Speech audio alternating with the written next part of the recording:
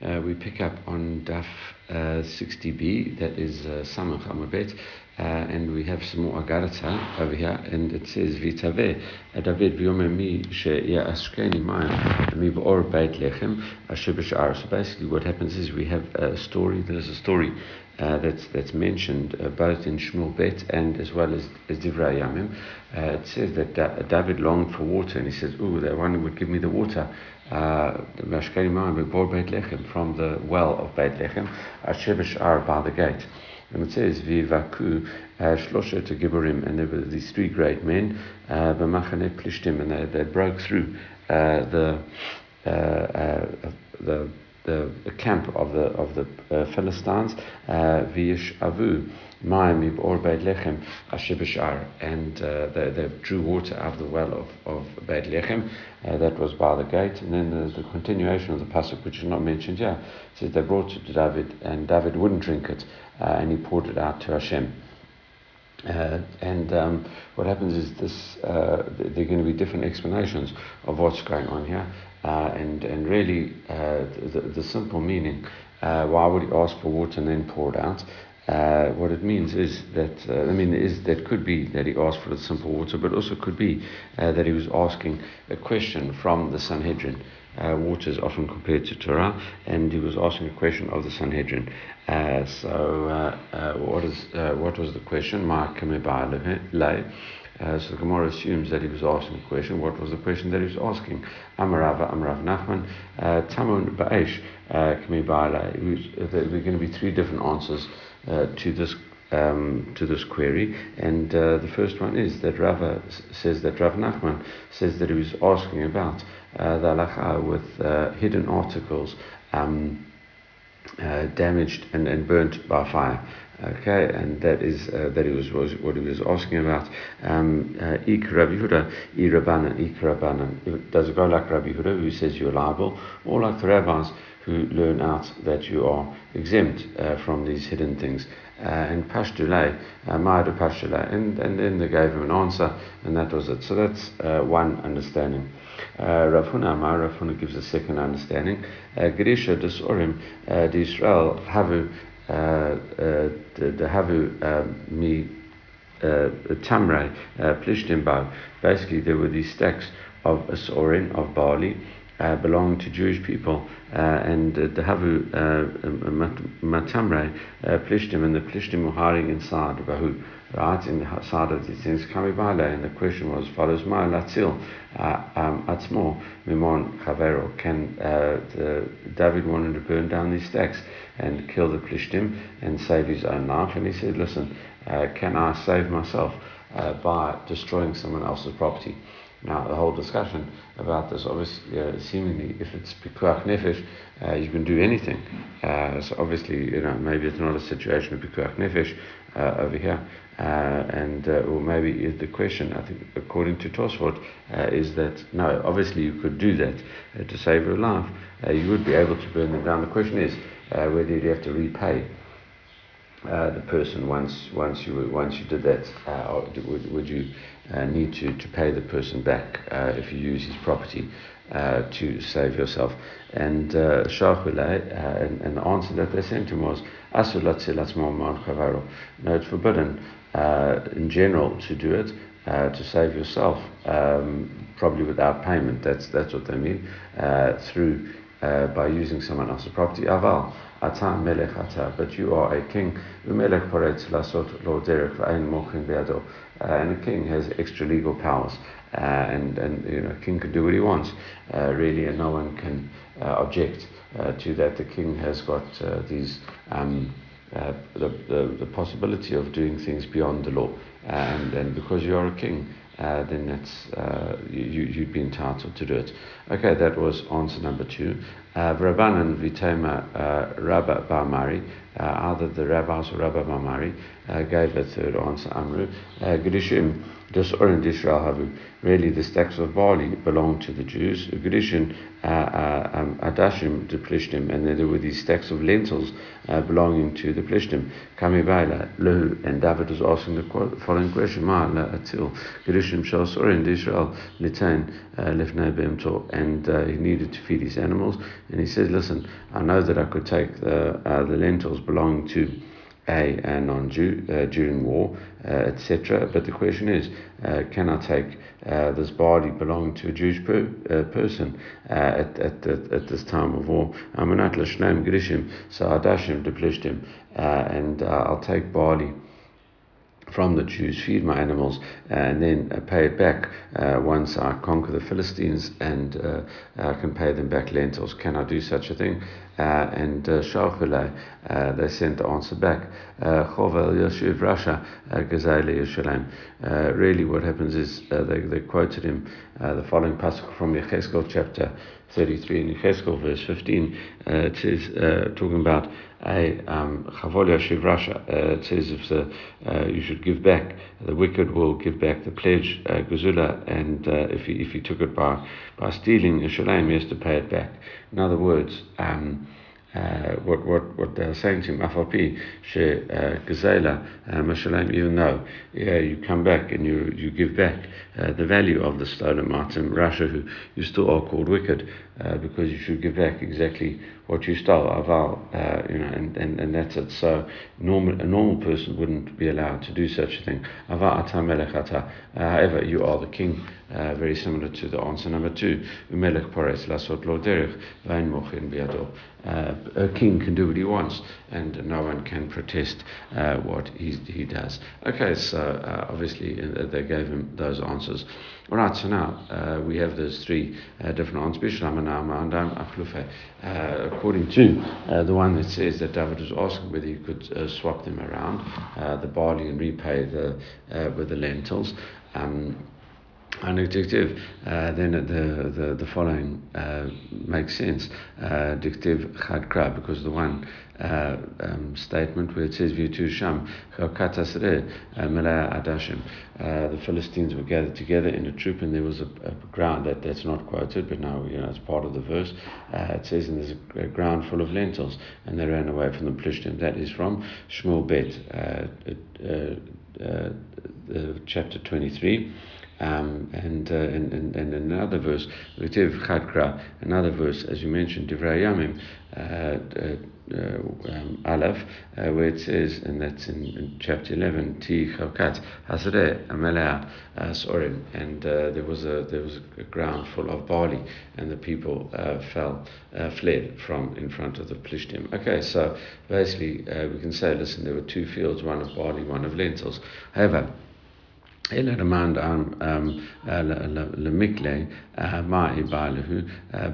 to the one that says he wanted to burn the barley, and he wanted to use his friends' things, that's answer number 2, where he wanted to burn the barley. Why do you need these 2 verses? Lahani trey cry, lahu lahani trey cry. Why do you need 2 verses, seemingly contradictory verses over here? Amlach tahavu nami kedishim va'adashim d'Israel tahavu metamru beru plishtim. No, there were also these stacks of lentils belonging to the Jews, and the Philistines were hiding inside there as well. All right, so they're just describing the situation on the ground. Okay. So that still no conclusive answer. Bishlam and according to the one that says he wanted to burn them, we can understand the following verse. He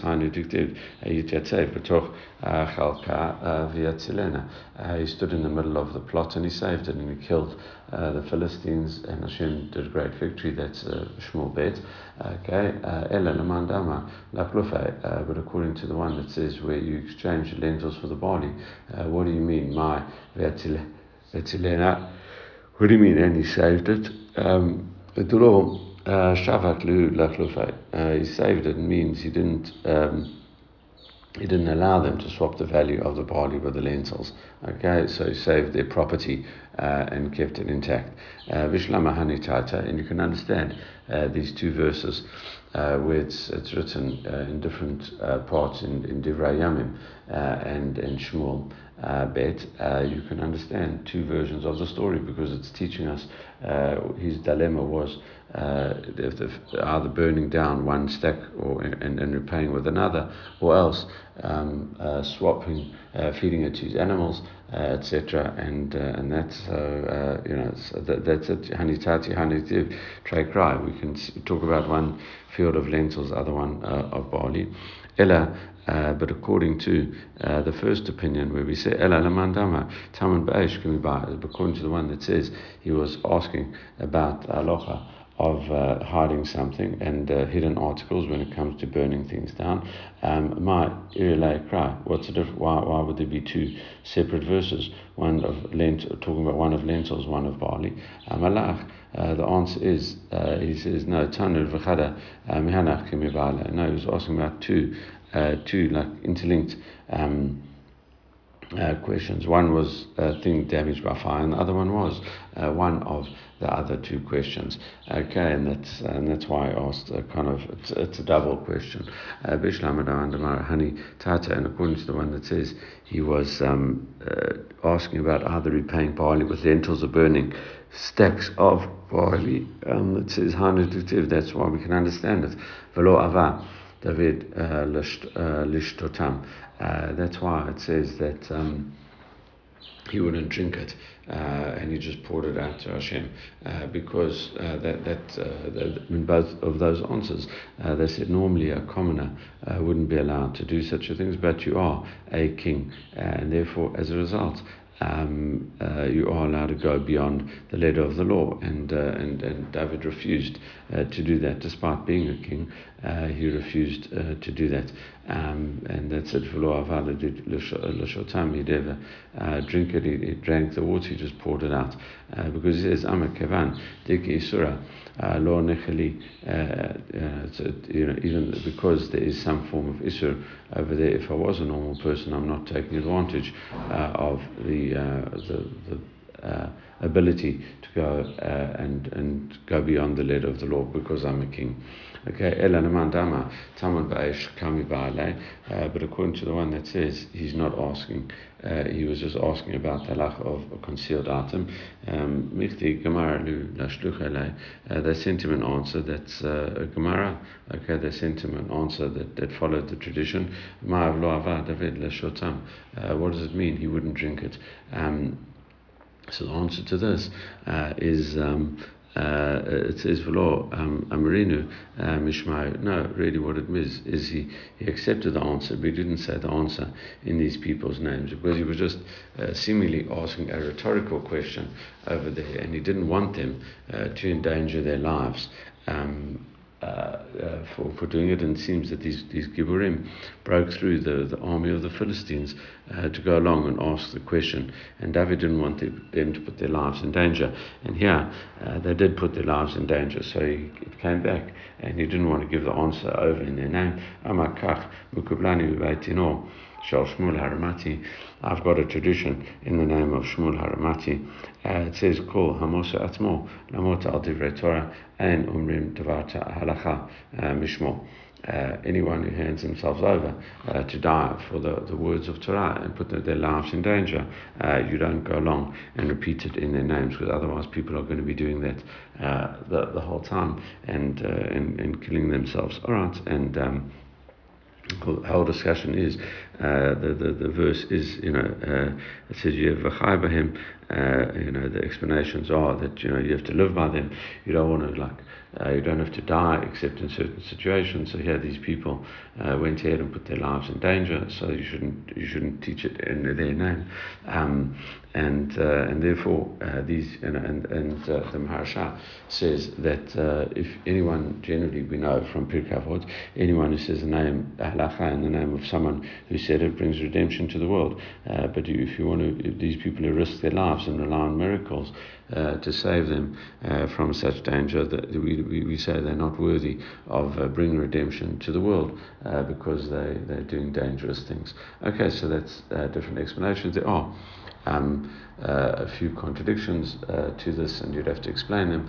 For example, with Rabbi Akiva, the story at the end of Brachot, taught Torah in public. Maybe that was a time of Shmad and stuff like that. So maybe he said, listen, you have to go way beyond the letter of the law over here. Okay, so there are differences. Questions on this halakha, and there seemingly sources which could go against this. You have to explain it like that. Okay, v'yesach otam l'Hashem, and it says he poured this water out to Hashem, and he didn't rely on this ruling. We can understand it according to those other explanations where we said explanations 2 and 3, where we said he didn't want to rely on the fact that he was a king and do it mishum davin l'shem shemaim. So he poured it out. In other words, he didn't listen to it. He said because he acted for the sake of heaven and didn't want to rely on that ruling that he received. What does it mean that he if it's a hidden item, Hashem, what does it mean he poured it out to Hashem? It says no, Damrinu Mishmai the Gemara. No, he said just that it was the tradition I received, and he didn't say it again in their name because that's. He didn't want to, going back to what we said previously, he didn't want to say it in the name of someone who put their lives in danger. Okay, so moving on to the next little Mishnah over here. Ava Geder Shu Gavoa Ava Avot or Derech Harabim or Nar Pater. If you lit a fire and the fire crossed the fence, that was 4 cubits high, or it crossed the public road or a river, and all of those cases he's exempt. He's pater, he's exempt from liability. Now the Gemara qualifies this and says Vatanya Avra Gereshu Gavoa Abahamot Chayv. It says if a fire crossed a fence at 4 cubits high, you are liable. Surely that goes against the Mishnah. Rav Papa explains that Tanijan Ka Chashiv Milmalam Namata.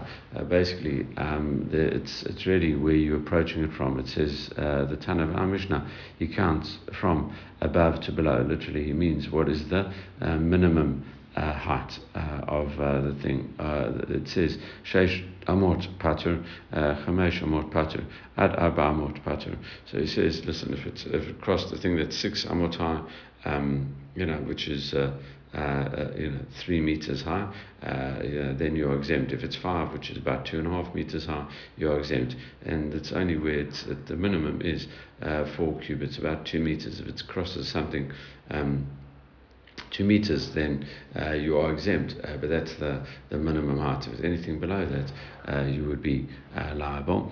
Tana Bra, but the Tana of the Brata, Milimala Mata Kachashiv. And he says the Brata is counting from above, from the bottom up. If it crosses something that's 2 amot, about a meter, then you are liable. 3 amot, meter and a half, you are liable. Ad 4 amot, until exactly or just under 4 amot, you would be liable. Really, so there's no contradiction to the Mishnah. They're basically saying 4 amot is that crossover point. Now, Amarava and Rava qualifies this. Abamot Shamru the Pater, the 4 amot that you said, the fire wouldn't be able to cross it. Afilu b'stei kotzim, even though it's in a field of thorns, which are obviously highly flammable, and that's it. Rav Papa says misvat kotzim lemala 4 amot, and Rav Papa says Rava was talking about where the fence is 4 cubits, from the top of the thorns. So it has to be 4 cubits higher than the top of the thorns. Amarav and Rav says Lo shanu ela but kolachat. We talk here where it's a fire that goes high. In other words, a fire that is kind of a vertical fire. Aval benich fefet. If it's a nichfefet, if it's a low fire, kind of and sweeps near the ground and spreads along the ground, you're liable afilu ad ma'ama chav, even 100 cubits. You'd still be liable because it seems to like blow along the ground and catch. Therefore, Ushmulamar and Shmuel says no. Matnitin b'nichvefet. No, our Mishnah is talking about nichvefet if it's a low fire, and that's good. It exempts you if it's crosses the public domain, which is 16 amot wide. But when it says aval bekolachat, I feel it called to patur. But if it goes high, even and just going vertically as opposed to any horizontal thing, any gap between where it was kindled and where it caused damage, you would say you are exempt. Okay, Tana Kavata de Rav, so very different views of Rav and Shmuel. Tana Kavata de Rav, we have a brata that goes according to Rav. Madarim Amrim, when do we say such a thing? Bukolachat, if the fire is a fire, like a high fire. Aval b'nikfechet eitzim, which in la. It says if it's going low and there's there's wood to keep it going. Afilu ad mil, even 100 mil, 100 kilometers, you would be liable. Avra nahar or shliot shem rechavim shmona amot pater, if it crossed a river or a pool that is 8 cubits wide, you're exempt from paying for the damage caused. It doesn't make a difference actually, because that should have stopped the fire, and the fact that it didn't means that that's abnormal, and therefore you'd be exempt from paying that. All right, Derech Harabim, if it crossed the public thoroughfare, it says Mantana, who taught that. Amarava, Rava says Rebbe Eliezer. It is Rebbe Eliezer, as we saw. Did none Rebbe Eliezer or man Sheshes Ramot Kederech Rishut Harabim Pater, and this is going to be on tomorrow's daf. Rebbe Eliezer says up to 16 amot, the width of the public domain. So if it's greater than that, you'd be liable. Exempt. Okay, if it's only less than that, you'd be liable for. Or nahar, if it crossed a river. Rav Amar nahar mamish. Rav says it really means an actual river. Shmu Amar arita the love, even a water channel. What does that mean? Manda Amar Now Mamish, the one that says it's an actual river, that is Rav, it means that Afalgav Delaika Maya means a riverbed, even though there's no water in it, because normally it's deep enough and wide enough to stop a fire crossing it. Mandama Aricha Delaita Dalia Dalai, and the one that says it's a water channel, that's Shmuel, Yitlai Bay Maya, only if it's got water in then you'd be exempt, because that will stop the fire. Val Late by Maya law, but if it crosses a water channel that doesn't have water, you aren't exempt, because a water channel is a very narrow kind of thing. Okay. And that's that. Okay, so now what we have is the following. It says we have the following Mishnah. We learned in a Mishnah in Paya. It says Elu Mafsikin Lepaya. The following type of things will divide a field for the purpose of payah. What does that mean? It means that it's no longer considered a single field, but payah has to be given from separate sections. And what are those? From all the different areas, you'd have to give payah. What are the following things? That's it. Hanachal v'shlulit v'derech hayachid v'derech harabim. One's a stream, one's a shlulit, and one's a private road, and also the public thoroughfare. So ma shululit, what is the shululit? Amar Rav Yehuda, Amar Shmuel. Rav Yehuda says in the name of Shmuel, Makom shemay sham shululim chan. It's a place where rainwater gathers over there. Rav Bevai, Amar Rav Yochanan, Rav Bevai, and the name Rav Yochanan, Amar Tamaim, she mechaleket shlal ala agafei. It's a water channel that gives, like kind of distributes the spoils, the shalal, to its banks. Okay, it really means it gives water to the fields next door, and it's like gives its spoils over to the banks, and it spreads out. So that's what it means, and that's it. One where the rainwater gathers in Rav Rabi, and then Rav Yochanan says, that's it. Amatamam machaleket shalal lagapay.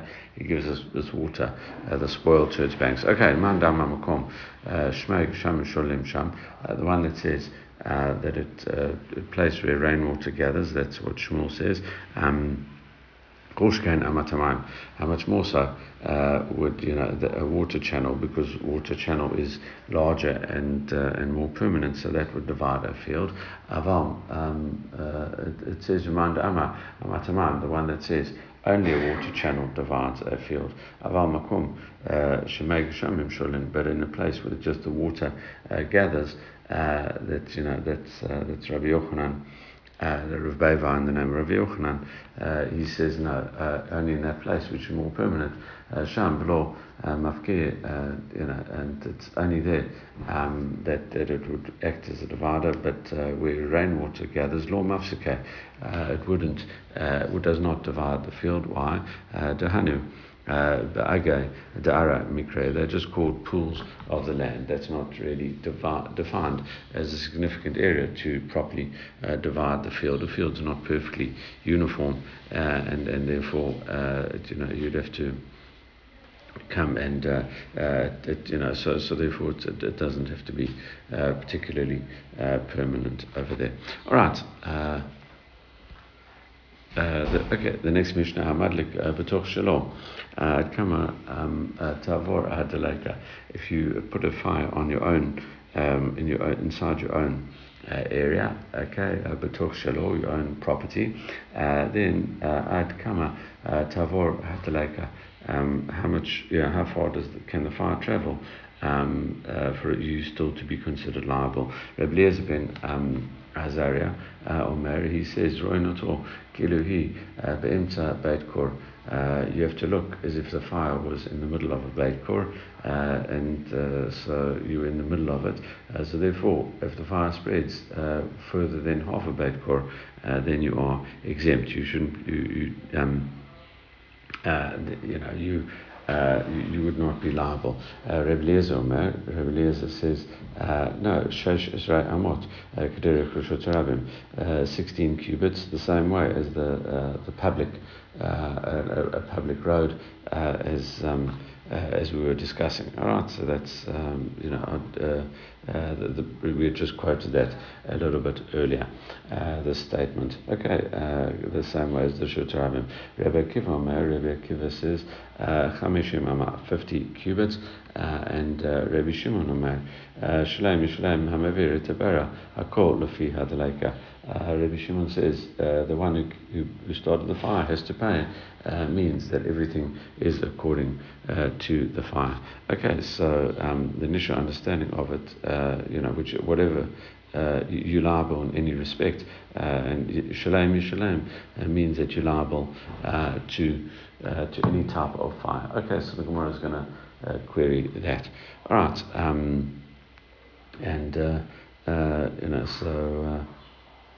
Okay, so now the Gemara says as follows: Rabbi Shimon, does Rabbi Shimon not have a specific shir? That kind of leads to the following question: how far away any type of fire that you have, even if it's very far away from anything else, you're always liable. Vatanan, surely we learned in Mishnah. It is in Bava Batra, Daf 20. Lo yamod Adam Tunur b'toch habayit ela imkain yashagabok asar amot. A person's not allowed to stand an oven inside a house, and there's either a house where it's like next to the neighbors, or else it's two people that own different parts of a house, one's above, one's below, etc. So there has to be 4 cubits in the ceiling above it.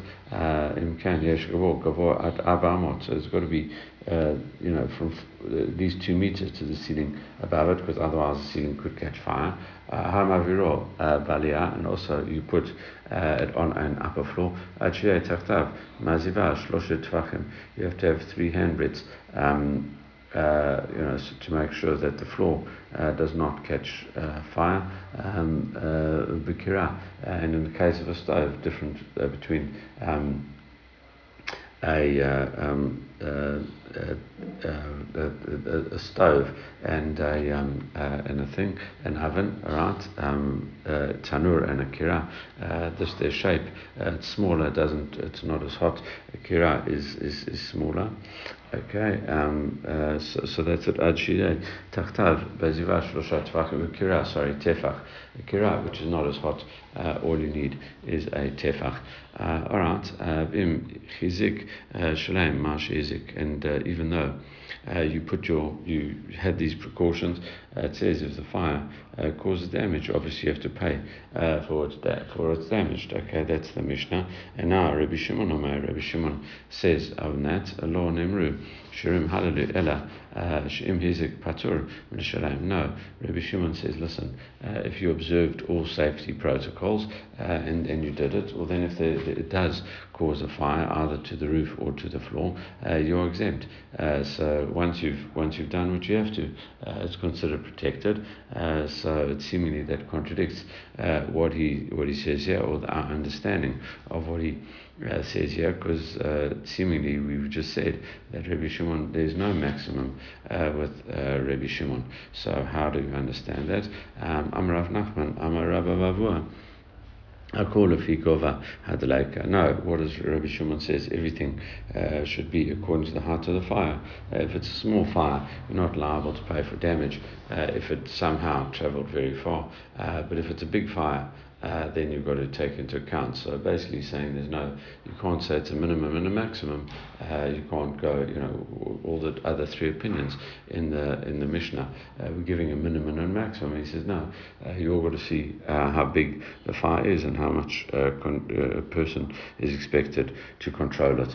Okay, if it's a huge fire, or then even if it goes very, very far, you're liable. If it's a small fire, the subsequent distance it would have to travel is obviously much smaller. Amar Rav Yosef, Amar Rav Yehuda, Amar Shmuel. Rav Yosef said that Rav Yehuda says that Shmuel says halacha Rabbi Shimon, v'chein Amar Rav Yochanan, Amar Shmuel halacha Rabbi Shimon. And so too that Rav Nachman said that Shmuel says halacha goes like Rabbi Shimon. In other words, everything goes according to the size of the fire. Okay. Next Mishnah, and this is a Mishnah that we've kind of quoted a lot outside. It says Hamadlik et HaKadosh v'yubo kelim v'dalku Rabbi Yehuda omer Mishalayim Mashe b'tocho Chachamim rim enu Mishalayim ela Kadosh shel chitin shel sorin. Basically, if you light a stack of grain, wheat or barley, and there were vessels inside there or something hidden inside of there, and they caught fire and they burned together with the stack, Rabbi Yehuda says you are liable for them. You have to see what's inside. You have to pay for what you burned, not just the value of the barley or the grain, but also the vessels hidden inside. The rabbis say no, you have to pay only for the wheat or the barley. Basically, there's a little bit of a stringency over there as well. It means you have to see the whole thing as wheat or barley. It's not just the thing inside of it.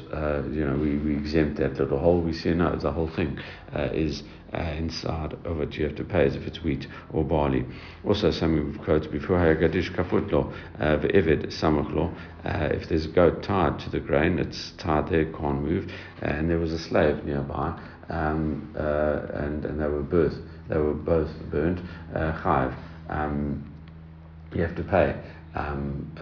You're liable for both of those things, and that you are liable. Evid kafut, if the evid was tied to it, or kadi samachlo, and then there was a goat nearby, law of Nisrafim Patu, and they were both burned. The one who lit it is exempt because we've had the principle Kam Leben de Rabbim. Now he's now liable for murder, and therefore there's no financial issue with this because he's liable for murder and he's punished for the greater sin.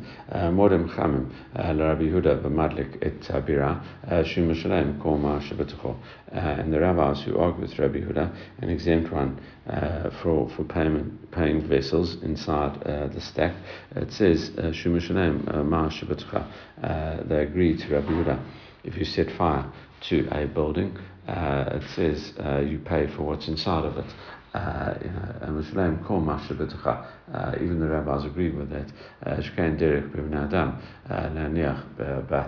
If you, if it's a house, then you pay for everything inside of the house. Okay, Rav Kamma. Rav Kamma says, "Machloket b'madlik b'toch shelo v'halacha v'achlu b'toch shel chaveru." The machloket between the rabbis and Rabbi Yehuda is talking where you lit a fire in your own property, and the fire spread and burnt the stack of grain on someone else's property. The Rabbi Yehuda Machayev and the Zakei Tamon Gaish basically says it's that's when you be exempt. That's when you're liable for items damaged or hidden things in a fire. Rabbanan Patra and the rabbis exempt. Aval badlik batoch shagavero. But if you go ahead and you light a fire on someone else's property, divrakol mashlem ma shabatuchol, then even the rabbis would agree that you are liable for what's inside of it as well. That is Rav Kamma's understanding of it. Amalei Rava. Rava responds to that. Ihachi. At the Tani Sefer, if that is the case, then what you should have said in the end part of the last part of the Mishnah is Modem Chamim, Rabbi Yehuda Madlik et Tabira, Mishalem Kol Mashabetcha. If you light a fire on your premises and it burns down. If you set fire to a building, you pay everything that was burned inside it. So it's a normal way of people to put things in houses. What you should have done, you should have taught the following. You should have rephrased the case and said, listen, when do we say such a thing? It says, "B'madlik b'toch shalov v'halcha v'achla b'toch shel chaveru." That's where you can, lit the fire in your own premises, and it spread and it burned in someone else's property. Aval madlik b'toch shel chaveru. But if you go into your friend's property and burn it there, divrakol mashleim ma'aseh. Really, you should have rephrased the last part of it. And if you were liable you go set a fire inside your friend's thing, that's what the Mishnah should have said.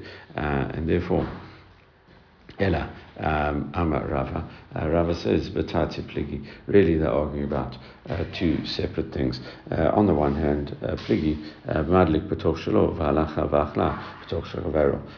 If you light a fire in your own property and then it spreads and burns a stack on someone else's. The Rabbi Yehuda Mechayev Tamon Baish. And Rabbi Yehuda says you are liable for something that's hidden in the fire. Rabbanan Sabre Lo Mechayev, and the Rabbi said you're not. Upligi Nami Bahadlik Shel Chavero. And even in a situation where you go light a fire in your friend's property, the Rabbi Yehuda Savar. Even in that situation, Rabbi Yehuda says,